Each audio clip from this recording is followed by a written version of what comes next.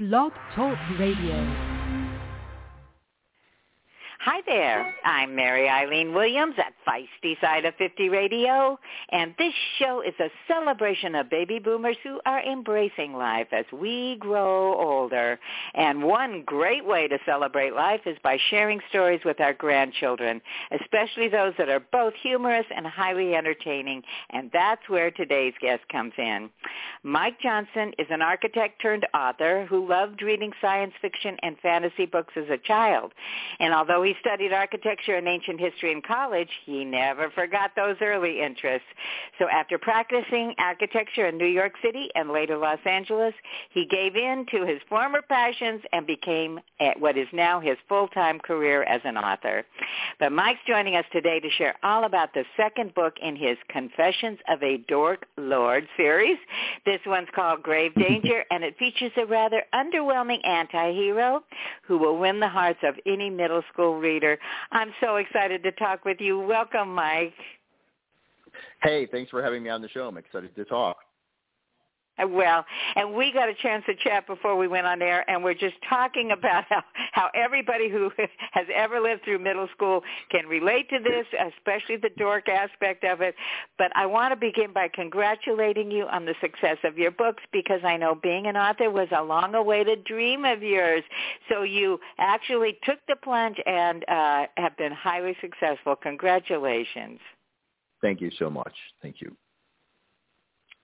Well, and I love the title because as it reads on the cover, it's Confessions of a Dork Lord, but some prankster turned the A to an O, so now it reads Confessions of a Dork Lord. Okay, tell us how that turned out. Sure. This is a middle grade comedy. It's a book for kids who are maybe 7, 8, 9, 10, 11, although really I like reading these books, so maybe it's for people of all ages. But, you know, a Dork Lord is, for anybody who's read fantasy or even hasn't, is somebody like a Voldemort in Harry Potter or a Sauron, that big dark guy in the black armor in Lord of the Rings. They're the big baddie, the kind of huge villain that we expect from these fantasy tales.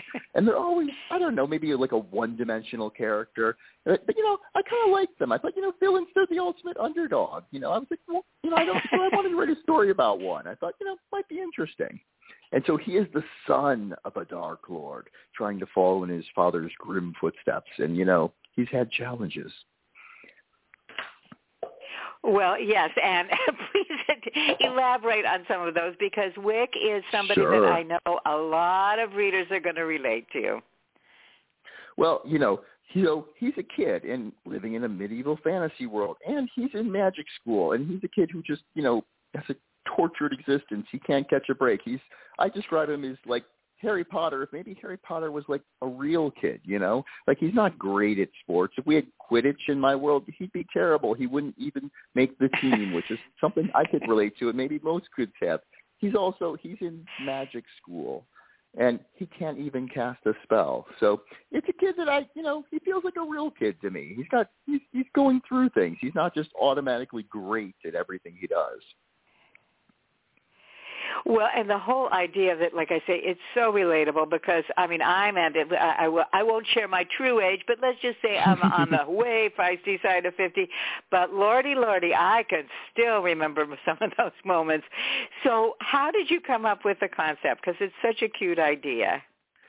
Yeah, you know, I have a daughter who's now 15, but when I started these books, she was in this age range, like 8 or 9, and I was spending a lot of time reading books to her and discovering what she liked. You know, the jokes that made her really laugh, the plots, the characters that really turned her on to reading and got her excited about it. And that inspired me as an author who was at the time writing for adults. I also write for adults. I write epic fantasy for adults. I have a series with Tor called The Amber Throne, but I wanted to also write for kids because I had a kid and I loved talking to kids.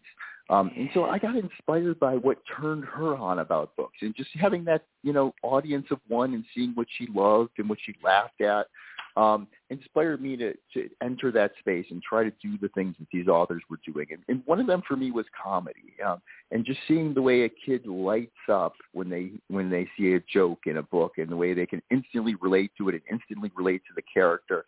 And so I was like, wow, I really want to do this, and I love humor, and I hadn't worked with humor in books before. And so, this was a chance for me to really explore that, really get into the jokes and try to suck kids into reading and get them excited. Because sometimes, in middle grade, this is when kids discover literature. And, they either decide to get hooked or some of them don't, and they never come back to it. So I think for first readers, these books are the most important books because they're the books that may make a lifelong reader. And so that's something that's important to kids. Absolutely, and it's got to be fun and engaging. And I have to ask you, Mike, was your daughter like your editor? Did you hand over with trepidation handed those first few pages? I know. Yeah, I know. That's a tough critic to deal with, I got to say.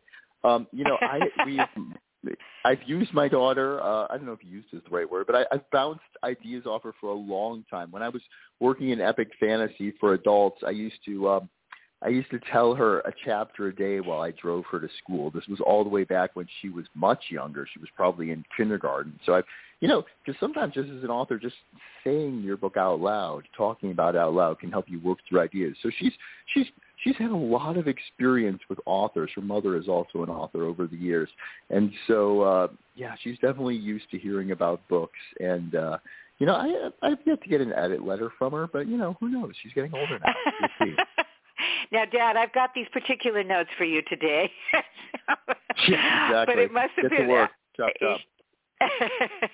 What a fun life for your daughter, though, to have two parents that are both authors.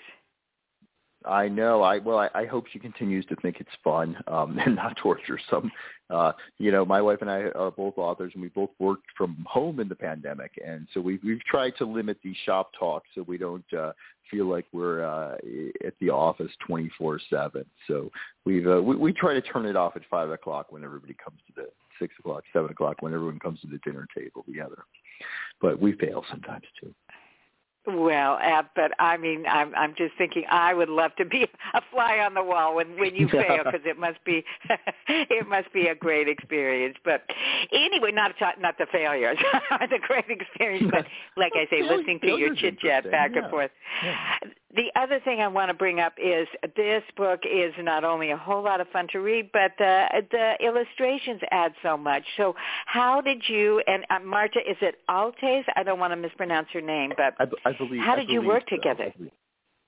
Yeah, our illustrator for the book is Marta Altes, and she lives in London, so I've never met her, actually, even though she's illustrated 2 books for me. Although if I make it out to the UK, I'd love to meet her. She's a fabulous illustrator and an author in her own right. She writes her own books and as well as illustrating, and I believe she draws covers for books as well. So she's an amazing artist, and she really adds a whole other dimension. I sometimes describe it as a book within a book because, interestingly enough, illustrators, it's not necessarily a explicit collaboration. You send them your book, and then they decide what to illustrate. There's probably 100 illustrations in here, and they decide what makes them laugh or what ideas they have. If a joke is really funny and they think of some funny way to make an image out of it, they just run with it. So it's almost a silent collaboration. And at first I was worried about this. I was like, well, what are they going to do? What if it's not like my book at all? But I've twice been incredibly surprised in a pleasant way with what I received. So it's a real joy to have somebody come into your own work with their own ideas and then bring it to life, to illuminate all these scenes and ideas. It really makes it rich. It's almost like you're getting 2 artworks in one.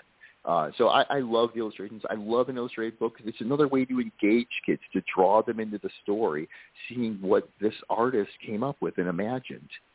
So it's great. I love the illustrations, and I love illustrated books. I think they really draw in kids, and that's what we want to do. We want to make readers. Well, Mike, this is, congratulations on this. And I understand, third one, and it's going to become a trilogy, the Dork Lord series.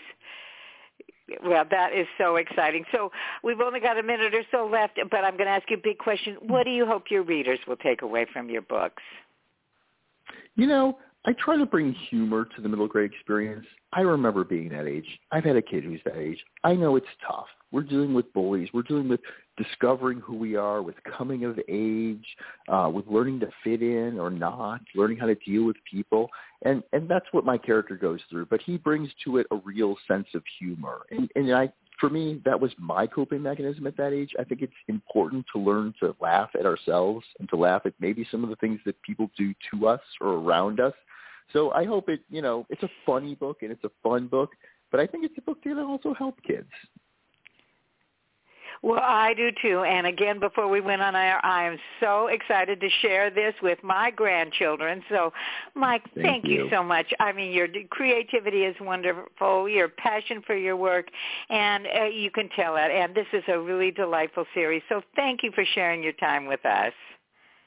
Thanks so much for having me. I love talking about the books. Thanks for having me on. Well, and me too. So, and for all of you listeners out there, be sure to check out Mike's series, Confessions of a Dork Lord. And this last one, Grave Danger. And then again, there's a third one coming up because your grandchildren are going to love you for it. It'll provide them with many hours of reading pleasure and lots of fun to share. So until next time, this is Mary Eileen Williams at Feisty Side of 50 Radio. And I'll catch you later. Bye-bye.